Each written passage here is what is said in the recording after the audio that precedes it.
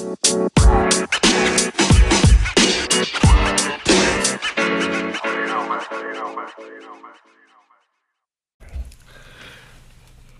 appears that we are recording. I guess we'll find out. Testing, 1, 2. Tail of the tape. So I am Jeff Werkheiser, and you are Danny DeLeon. And we should have a theme song that we could sing together. Dun, dun, dun. No? No. No, okay.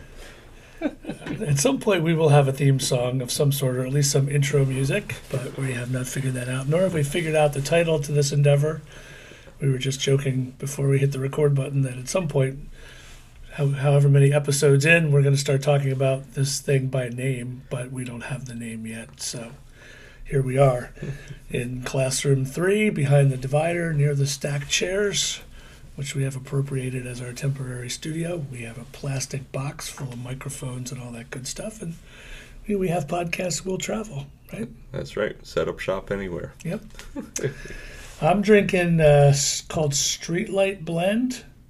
Wow. It's another dark roast, hot coffee. Streetlight? Streetlight, it's the name of the roaster. That's what they call it. Oh, okay. So, is it good? It's a dark roast. Yeah, it's fine. Yeah? They're all kind of similar. Okay. So, I like it. You're drinking water. I'm drinking water today. I'm all coffeeed out by this time, and you got on me so hard on the last episode with the frappe that I had to look the other way. Well deserved. In fact, it was so. I mean, I came ready to talk more about it today if you'd like to. I can't quite get over that 3 inches of whipped cream and an inch of caramel. Well, why don't we just talk about this water from purified water? It's not just any water; it's purified water. It's Kirkland brand. It's Costco. There we go. It's got to be good. Yeah. So you got to keep hydrated when we're talking so much. They're not a sponsor, by the way. No, nothing official. Although if they wanted to buy us equipment or something, we'd probably take it. But no, we don't have sponsors. And frankly, Danny, I think this is the kind of podcast that's probably never going to have sponsors. I think you're right. It would be great if we had some listeners at some point. You're right. So we'll see how that goes. But we're having fun, and we're trying to kind of figure out, again, what we don't know what episode this is.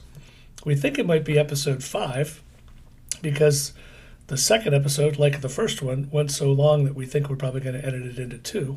But we haven't done that yet. So this could be the 3rd, 4th, or 5th episode. If it's more than the 5th one, we're in trouble. So our first series, and I don't know, what we hope will be a lot of podcasts, a broad discussion of apologetics using the book Mere Christianity. And it occurred to me a little bit ago, and Danny and I were talking about this as well, that I'm not sure that at any point up till now we've actually said to people, you should read this book. Have we said that? I don't know, but let's say that. You should read this book. You should read this book. This is a good book. It is a good book. I've enjoyed it. He's an interesting writer, and so to say the least. So if you have an opportunity, pick up the book, read it, and follow along. Yeah, and it's not I think I mentioned my passion for short chapter books.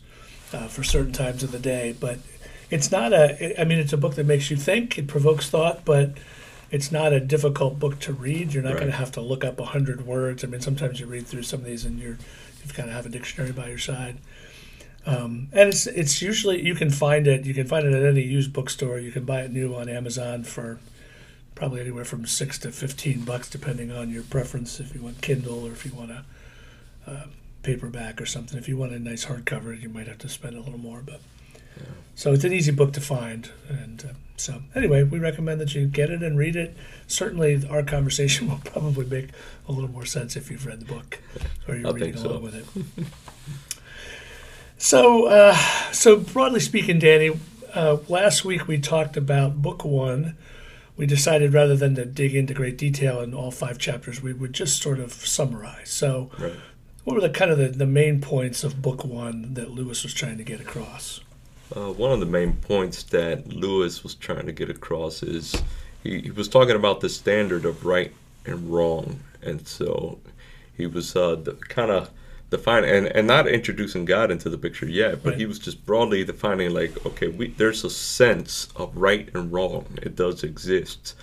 Where does it come from, right? And so he's kind of paving the way at this point, establishing what he's going to be talking about later on in the book. Where did it come from? Why does it exist? things like that. Right, which is at this point, well, ultimately it is unknowable in the sense that we cannot prove it empirically. Right. But where does the evidence take us? Right. And so his second point basically is that the best explanation of the reality of right and wrong, which most people would agree exists, the best explanation is that there is something or someone out in the universe that seems to care, that seems to want to push us in one direction instead of another. Right. And so, and he cites that existence of right and wrong, what he calls the moral law, and also the existence of the universe as evidence that this someone exists. Yeah. And so that's really mostly what he talked about in book one, even though Yeah. we took a lot longer to I know, kick it right? around last time. It must have been all that caramel. It just kind of got it. You had caramel, I had Caramel. caramel. Caramel. We had whatever that sugary stuff was. It was good, man. Caffeinated Hey, stuff. it was good. So, yeah. So we just kept talking. Our mouths just kept working, and before you knew it, 46 minutes had passed. So today we want to take up book two of Mere Christianity. The overview, the overall theme here is what Christians believe, and I think he does a good job here of reminding us again that what he's interested in here, and going back to the purpose of why he started these broadcasts on the BBC in the 1940s, and why he wrote this or drew this together into a book, is that there are a lot of stuff that you could debate about Christianity, within Christianity. He's trying to focus on the stuff that most Christians would say. If you said this, most Christians would say, yes, I agree with that. Right. And you might get into the details and have some disagreement, but that's really what he's looking for. So we can discuss later, in particular in chapter 5, which we want to spend some time on next episode. Right. We can discuss whether he's hitting the right notes with that, whether he's gotten to the core, whether he's missed some stuff or included some stuff we would disagree with. But so maybe we'll spend some time next time talking about that.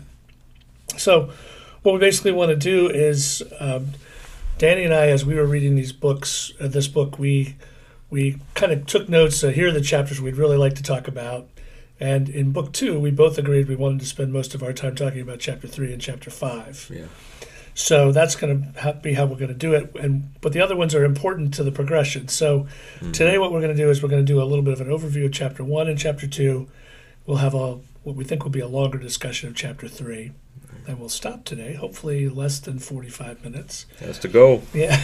And then next time we'll pick up, we'll do an overview of chapter 4, and then we'll dig more deeply into chapter 5. So that's where we're headed, in case anybody is concerned with that.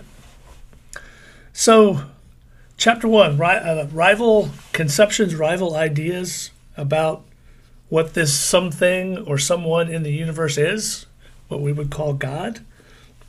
And so Lewis begins with a big group and then divides, and then he divides it again. He's trying to get down to some kind of a core. So what's the first sort of division he divides people in, Danny, in terms of how they feel about God? Well, he says that the majority of people do believe in some sort of God or gods. You think back to the Greeks and how they had all these different ideas about different gods. Think about Acts 15 or 17. I can't think right now.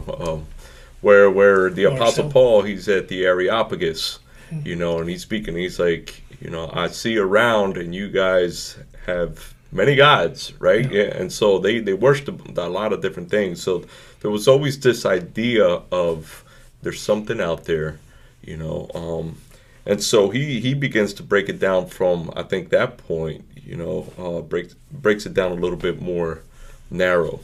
So he would describe it as that's still a majority that's position. Still a majority. Most people still believe in the existence of some sort of God, or as you mentioned, gods. Right. He's lumping, at this point, for example, Hinduism, right, which has many gods, right, is still lumped in with the majority here. And exactly. Some minority does not believe in the existence of God. He didn't have any statistics in his book, again, writing in the early to mid-1940s. I did jump out and just look to see sort of what some of the latest research is on that. Mm-hmm. And that's still by far a true statement. Most people believe in some sort of God, but as we would not be surprised to find out, atheism is creeping up. Right. It's making some large, percentage-wise, some large strides. In 2009, about 2% of Americans self-identified as atheists. By 2019, that was 4%. Now, 4% doesn't sound like a lot, but when you say the number of atheists in America doubled in a decade, that doesn't sound so good. Right. 3% of Americans in 2009 described themselves as agnostic, which is essentially there may or may not be a God. If he exists, he's irrelevant, which leans closer, I think, to atheism than to It does. Christianity. Yeah, I think so. That jumped from 3% to 5% in a decade. So I was also interested, I found some data from 2017 talking about some other places in the world. 19% of Belgians describe themselves as atheists. 16% of people from Denmark, 15% of the French, 14% from the Netherlands and from Sweden, 25% of people in the Czech Republic identify as atheists. Wow. So, Know we're America-centric in our conversations. It's who we are, it's where we're from, but Right. this is an issue all over. And so this is a fundamental, and again, this is a man writing in England, dealing with a European audience. I didn't see numbers for England today, but England is considered to be post-Christian, so I would expect these numbers to be pretty high in England as well. Yeah. Yeah, absolutely. That's a concern, isn't it? Yeah. Yeah, it's well, I don't know what the bigger concern is. Is that worse, or is Satan more cunning in convincing people who believe in God to live in a way that makes him irrelevant, or takes the power? I don't know what's worse. Ultimately, I think you get to the same end. Yeah. But I think it's easier to point at atheists and say, "Oh, people don't believe in God; they're the problem." I don't know if that's certainly in the church today. I don't. We spend a lot more time in our work trying to help people to live out their faith, as we struggle to live out our faith, more than just professing things. So I don't know, but I can't imagine not believing in God. That the hopelessness of that. Yeah. He takes another step down in breaking down of he's saying, okay, you've got people who believe in God or gods, but there's another division there. Did you remember what that was about? No, I can't recall right now. And I just put you on the spot because You did? No, but that's Oh okay. no, it's so it's some people would talk about God as being beyond good and evil. Oh, okay. What he talks about as pantheism. Correct. That's Okay. it. Okay. So God exists, but he is Outside something out there yes. that is not a Right. part of our reality. Right. Versus What Christianity would believe, or what Islam even, or Judaism would believe, is that God is good, and that he desires certain conduct in humans, right? And so that he cares what goes on in the universe. He cares about what goes on in humanity. He's not a God that's far out there. That's I think of Zeus or something like that. Yeah. These are the peasants, and I am the God. He doesn't think of us that way, right? And so good and evil is something he's involved in. exactly, He's not above outside it. He's of not it. outside Yeah. of it, right? Which is key for us as we move toward this idea of Christianity. Yeah. But Lewis is still dealing with fundamental stuff here, and I was struck at this point that he basically asks a question that is still so fundamental to things we run into with people, which is, if there is a God and he is good, how come the world, as he puts it, how come the world seems to have gone wrong? Yeah. I kind of want to start using that in my phraseology. The world has gone wrong. I can't do a British accent, but basically, this is the problem of evil, right? Yeah. And this is a roadblock. This is an obstacle for a lot of people as they're trying to decide how to align their lives. So, what are some things you can think of that cause people to ask that question, Danny? How do you reconcile the presence of evil with a good God? What are some of the things that are going on in the world that make people say, how could there be a God if this is happening? Oh, just think about the things that we consider cruel, or the things that we consider unjust. We look at the world and we have a sense of what is right and wrong, as we discussed previously. And so when we see, things that are wrong, that are unjust, I mean, we say, well, how can that be? How can God let that? If there is a God, how can He let that happen, right? If He is good, how can He let evil? Yeah, racism and things like that. Yeah. People, yeah, justice is probably a big one. That's one that, because we hold as Christians, one of the things we hold to about God is He is a just God, and so. Right. If you're trying to advocate for, well, this is part of God's nature, people say, well, look at all the injustice and how terrible that is. Right. Yet again, my phone is. You want to get that? This starting to become a trend with you, man. I know, from PP&L this time. Boy, I always want to take their call. I'm just going to shut this thing off. I'm kind of embarrassed that happened to me 2 weeks in a row. So other stuff like we live in a COVID world. I think about. People look at disease as an example of, how could God allow this to happen? How could God allow, and we could say that collectively, like how could God allow there to be a pandemic that kills a lot of people? Mm-hmm. But oftentimes I think what you have are people suffering from a disease or something like that, and it's personal. It's how could God allow me, or how could God allow my loved one to suffer, right. to deal with the disease and to be terminal, but to live for a couple of years or however long in a miserable state. How could God allow that? And so, what else? You can think of anything else that? Well, I think war. War, absolutely. Wars that go on. You say, well, how can this happen? How can God let genocide happen? Yes, things like that. Yeah. And so, which are good questions They to are great ask. questions. I mean, we have to ask those questions. They're real, right? And so they exist. Yep. Natural disasters, stuff like that, where you would say, well, God would have the power to stop this, right? And yet He doesn't. Yeah. So it's a legitimate question, and I think it's one that, as you deal with, as we talk to people who are not Christians, or to people who are, but we all have our doubts. We all struggle with certain things, and this is one that can cause us to doubt our faith. And it's really important to acknowledge that this issue has not gone away. Nothing that has developed in the world has answered this completely the way we want it to be answered. Right. Although Christianity provides an explanation, which we're moving toward. Yeah. So, chapter 2, he's dealing with some of these explanations for the existence of evil. And he mentions two that he describes as just not deep enough, basically, too easy. Yeah, he talks about atheism.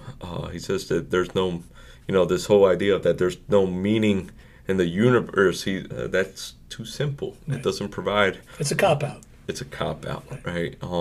But he also says, watered down Christianity, in a sense, would be too simple too, right? If you just talk about, God is love, and you don't talk about everything that means, So what are some of the things we would say have to be a part of any discussion about Christianity that are not just the light and fun and happy things? What would some of those be? Well, I mean, Christ himself talked about the cost of following him. Yeah. And so, there's obedience that comes to that. There's the denying of self. Yeah, taking up your cross. Taking up your cross, following him, and what that means. And the Bible gives us those answers of what that means to deny self and follow Christ. But that's different than this watered down, God is love, He loves me however I am. I could do whatever I want. He wants only good things for you. He wants only what, he wants, he's in. He's going to take away your suffering. Your life is going to be easy. Right. Yeah. That's how many Christians have been told that and have discovered the reality and said, I've been lied to. Right. Yeah. So there's that. There's, the reality of sin. There's the reality of judgment. Right. And eternal punishment. And there are different ways to look at that, but if you're talking about Christianity and you're eliminating or sugarcoating all those things, you're describing a different gospel. Right? That's right. So that's not sufficient. No. So he advocates that biblical Christianity furnishes really a better answer. Yeah, and it's not a simple answer, right? Or the other ones you hear, it's too simple. the answer that he talks about, biblical Christianity, is not a simple one. Salvation is. When we're talking about terms of salvation, salvation tends to be simpler, but everything that means, everything that entails, is not simple. That his explanation really kind of makes your head hurt in some ways, because then you've got to think about the way that it plays out. And so, the idea that he's coming from is the world was created good, and this is the Genesis account. Yeah. Christianity says the world was made good, but then eventually it's corrupted. And so we talk about the fall. Sin enters the world. And I like how I've used this in sermons before, and I think at times maybe I've used it without citing Lewis, which I try to do, to say, if I get something like that from somebody else, to say, here's something I read, but sometimes I do a better job of that than others. But, he talks about evil as being not a created thing. Yeah. That God did not on day 4 of creation or whatever, or after creation, say, oh, you know what we're missing? We need some evil here. Let's throw some evil. Right. So he talks about it as a parasite. I've extended that before and talked about it as like rust or cancer. That are things that, where you take something that's good, you take healthy tissue, and something causes it to metastasize, and now you've got cancer. Cancer wasn't the original, but it's a corruption of something good. You take a piece of metal, it's beautiful, piece of steel, you set it out in the rain, all of a sudden you go back a couple of days later and it's got rust. Rust, it corrupts it, it weakens it, but it's not God. I don't think God at some point said, okay, today we're going to create rust. It's a deterioration of the good. Spoiled goodness. Yeah. Yeah. Which is interesting. I mean, and so in essence, it cannot sustain itself. Yeah. It needs goodness to be able to even exist. It needs goodness. And so that's where he talks about it as a parasite, and that's exactly right. the point you're making. It's got to have something to feed off of, right. Or something to be in contrast with. And so, so that corruption here he talks about as a dark power, and he's dancing around. I guess he eventually gets to the word, but he's dancing around the idea of Satan. And again, he makes the point: Satan is a created being, but he was created good. For the little that we know about Satan, it appears that he was created good, that he was some sort of an angel who rebels, and so there's a civil war of sorts, a fall, and so now you have this power that is parasitic, that's feeding off of God's goodness and the goodness that he creates, corrupting it. And at the moment, Satan appears to be in control. We talk about a lot how God is in control, but at the very least, we would say Satan has power and influence. God has given him areas in which he can operate. And we see that all around us, right? Yeah, absolutely. And it's interesting you said a civil war. It's and I think who are we talking about again? Who's the author of the book again? C.S. Lewis. There we go. Well, he kind of talks about that, it being more of a civil war as opposed to dualism, which thinks of two nations at war, right? And so you have good versus evil, right? The one being against the other being, where it's more like, like they're two separate nations, that idea, like they're two separate but it's more like, wait a minute, this is God's nation, and there's this enemy within that nation trying to rebel. So that civil war kind of inside, which is different than dualism. It is. It's scarier. Yeah. Because it's harder to recognize threats from inside. Right. So absolutely. So, and we see that. I think we have always seen how, if you just want to look inside Christianity, how Christians fight and battle and argue over stuff, divide over stuff. Some of it is, you have to draw a line and say, well, this is critical and this is not, but sometimes we fight over stuff that, you just have to feel like, so Satan's just loving this. He's got brother fighting against brother. Right.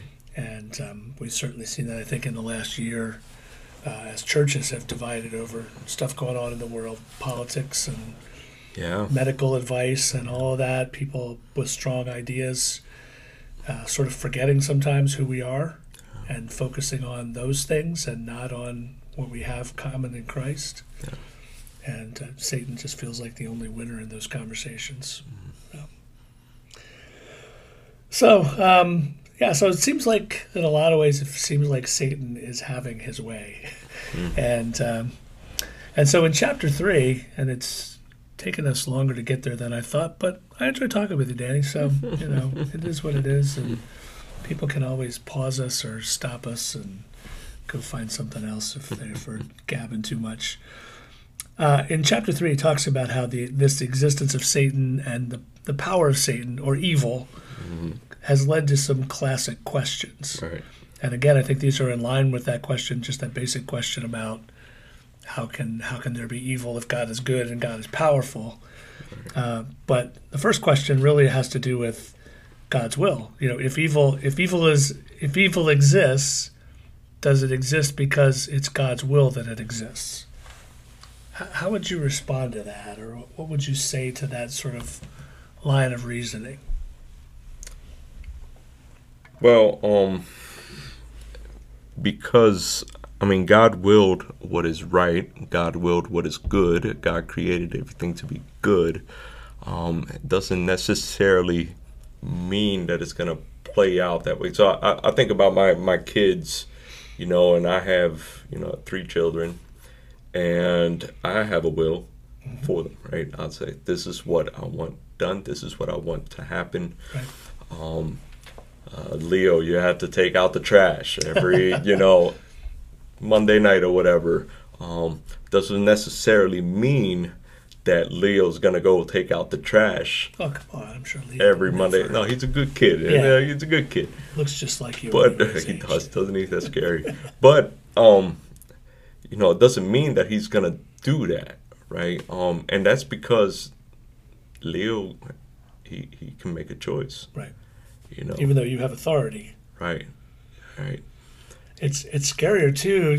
Now we're in different stages of life. You've got 3 kids at home, varying in age from 3 to 13. Yeah. Okay. I've got 2 that are essentially out of the house. I've got a 25-year-old living in Tennessee and a 21-year-old still in college, but mostly living in Arizona. And it's even more of a line where you realize, in theory, I'm still their parent. I could still say to them, this is what you should do. But they're not, they could hang up the phone and go do whatever they want. Yeah. I have really no authority over them beyond what they grant me. Yeah. And so the further away you get from the more choice you give them, the more you empower people to choose, the less control you have over them. Right. And so that's a fundamental thing. We think about God being powerful. We assume God has control. We say that God is in control, but that doesn't mean he's controlling everything. Right. And so, I don't know, is that far-fetched? Is that out there? No, I think you're right on. He's not a micromanager, right? He's not a puppeteer, and with the puppets, God has given us, he's given us free will. Yeah, which we're going to talk about more. Yeah, he's given us the ability to choose and to make decisions, and so. And I think we'll come back to that more just in a minute. Okay. The things that struck me is I'm thinking about this idea of is the existence of evil somehow part of God's plan or God's will?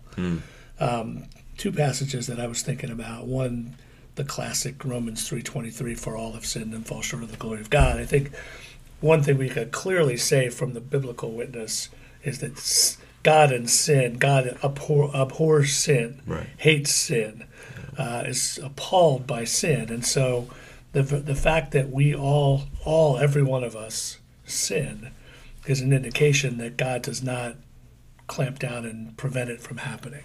Yeah. So, and then on the, I guess to add to that, I think about the will of God, and there's the passage in 1 Timothy chapter 2 when it talks about verse 4 that God wants all people to be saved. That is God's will. God's will is that everyone spends eternity with Him, and yet, there's no way you can read Scripture and come away with the conclusion that everybody's going to be in heaven someday. Yeah, that's true. So clearly, there's a gap between what God wills and what God will impose. Yeah. And that's where you get to that next question. If it's not in line with God's will, can we really say that He has absolute power, or is there something else going on here?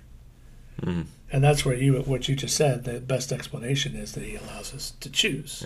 Yeah. He allows us to choose. Free will is what makes evil possible. The fact that God has given us this ability to choose is what makes evil possible. We could choose not to do God's will. And so there's that. Well, I think we could argue. In fact, this might come up too. I think this will come up a little later. It really choice is what's going to make a lot of good things possible as well. Like something may not be truly good if it's coerced or forced. Mm. So we'll come back to that. The idea of free will, I think the term doesn't appear in the Bible anywhere that I know. Mm. I don't think there's a Greek word for it or a Hebrew word for it, but you see it. Yeah. You see it in Scripture. So anything off the top of your head where you would say clearly God is telling us here, you have to choose between two, not just what you're going to eat, or you're going to eat this or eat that, but you have fundamental choices to make about the direction of your life. I was thinking about, like, you see this in the garden fundamentally. Right. When God says in chapter 2, you must not. Right. You must not. Here's the tree. Here's the fruit.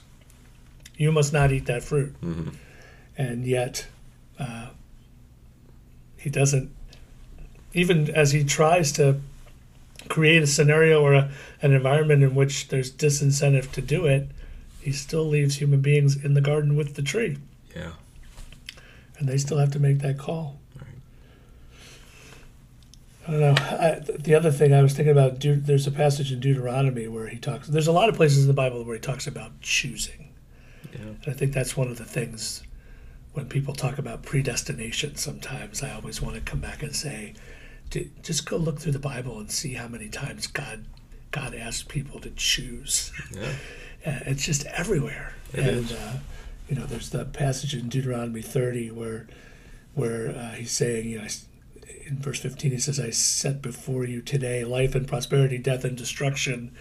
Choose life. Here are your options. And down in verse 19, now choose life. So, yeah, as you said, so that you and your children may live. It's up to you to decide.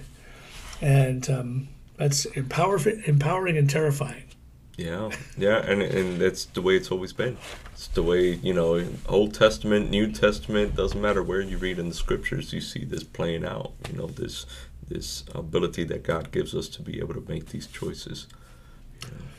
Yeah, and it sounds great. We love choice, right? Yeah. Sometimes it's overwhelming, but I love going into the store and not having one option of peanut butter or whatever. There's a whole wall full. Even something as fundamental as water. Yeah. There's a whole wall full of water options in the grocery store. Purified water, spring right. water. That Costco, who's not paying us to use their product, we pay for our Costco membership. So we have that choice, but we can choose to do good. Because we can choose to do good, we can also choose to do bad. Right. And so the question comes back to why would God let us do that? Why would God give us free will? It doesn't. If I may say, without being sacrilegious, it doesn't seem like it was a very smart choice on God's part. Yeah. Well, I think about, you think about the different aspects of God, who God is. God is holy, God is just, God is love, right? And so He created.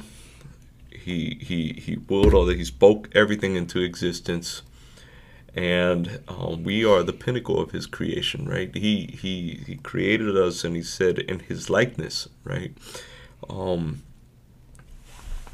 Our purpose is to worship God, to love God, right? And if he didn't give us the ability to choose that, would it be real love to begin with? Or would it be any love worth having at all? Right. And I think about my kids again, right? Right.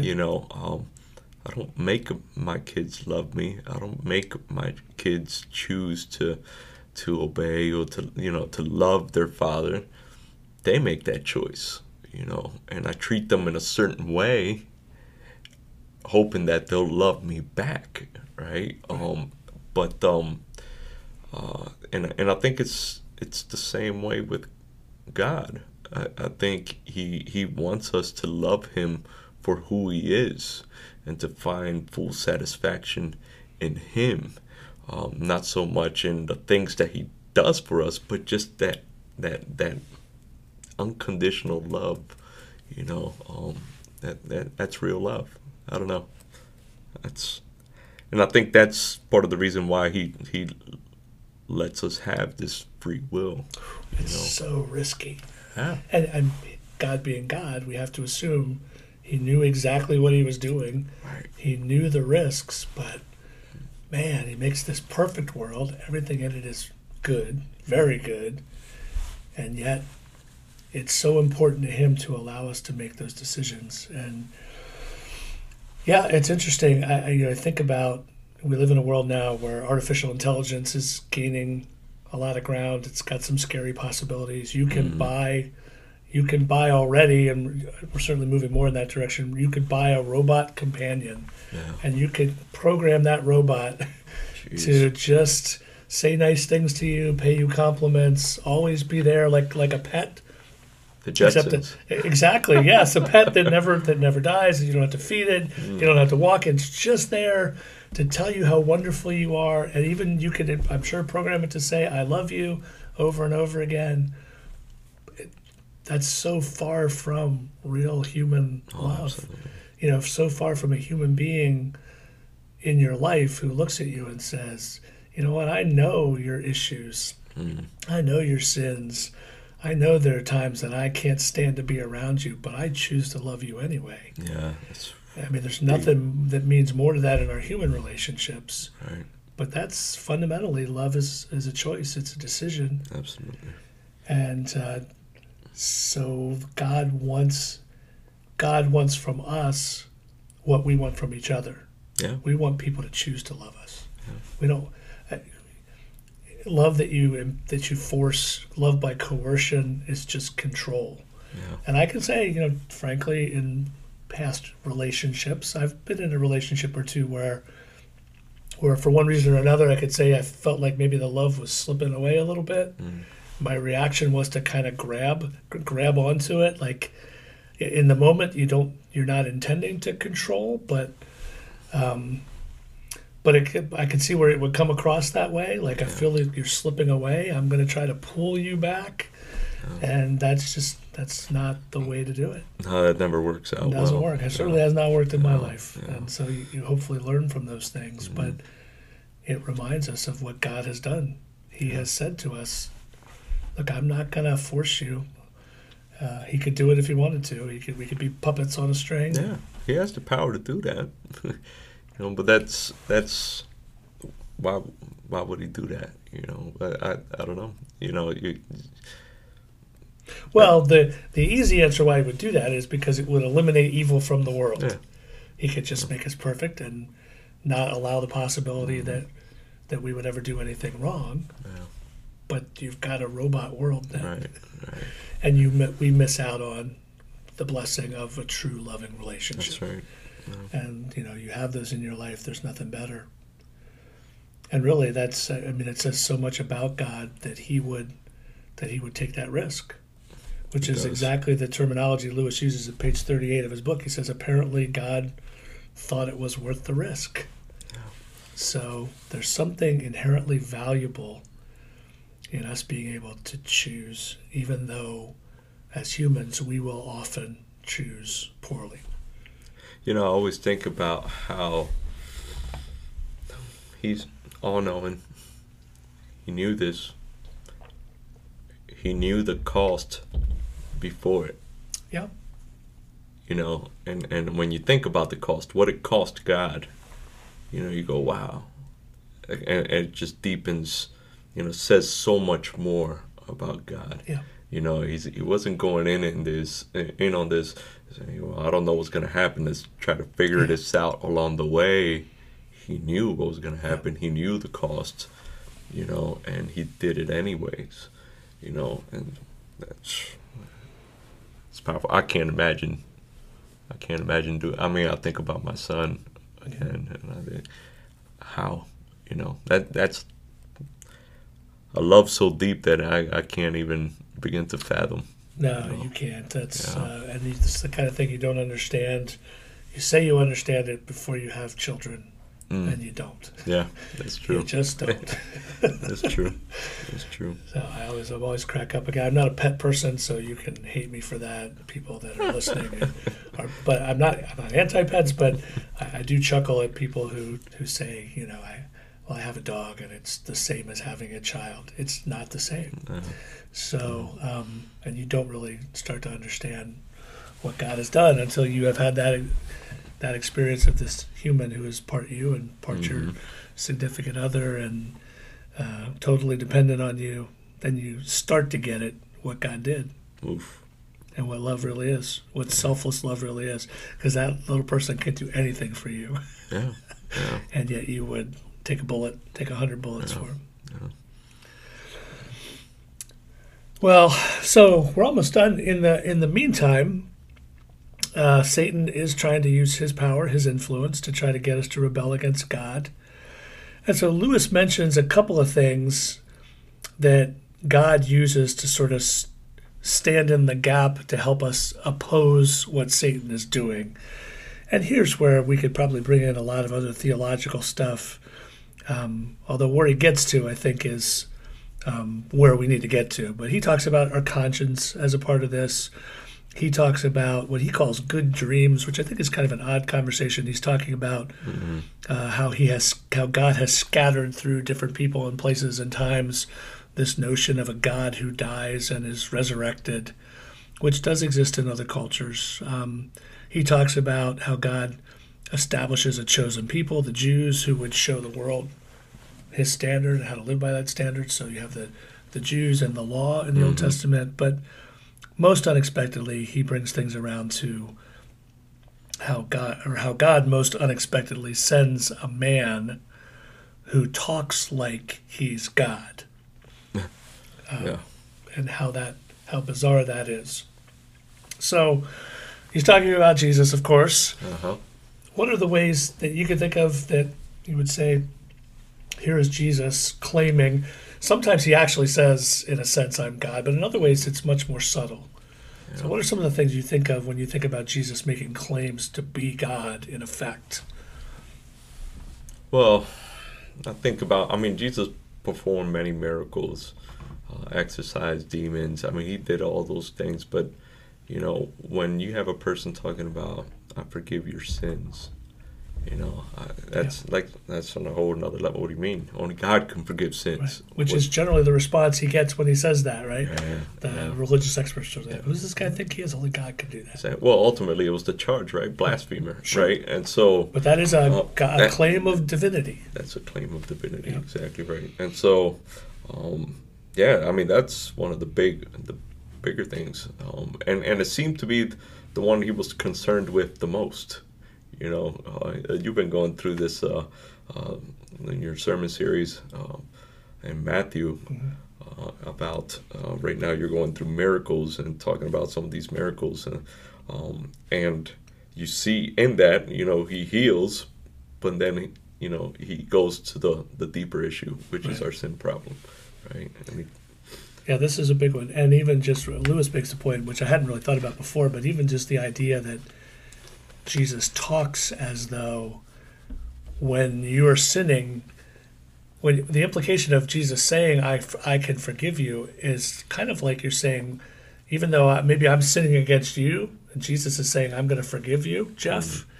What he's really saying is, when you sin against Danny, you're sinning against me. Right. And even that, when you stop and step back and think about it, that's really what he's saying here. Yeah. It's not a interpersonal thing. Exactly. When we yeah. sin, we're sinning against God, whatever it is we've done. Yeah. And so that pronouncement of forgiveness is big. It is.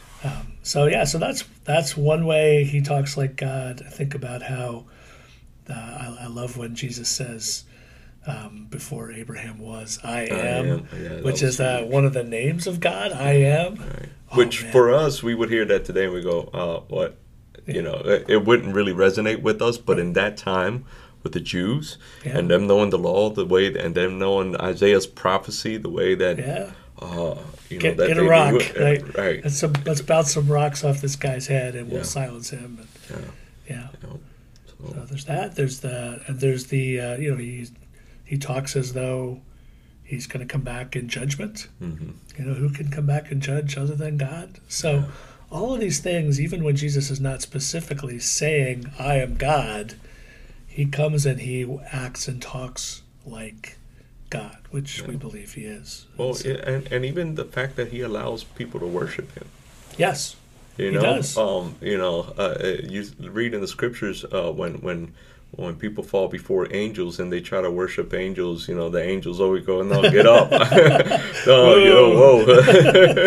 Whoa. As scary as they sound, because they don't sound like the little angel, baby angels that we see in our day, right? Yes.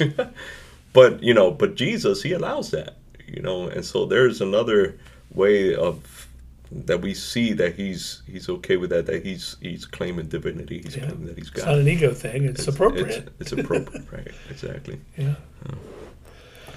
So what you end up with after all this, Lewis leaves this chapter sort of with this thought: if you believe that Jesus existed, after all that, and certainly I think we can say broadly, even secular historians, for the most part, agree that there was a man named Jesus who lived and walked the earth in that time frame, in that place.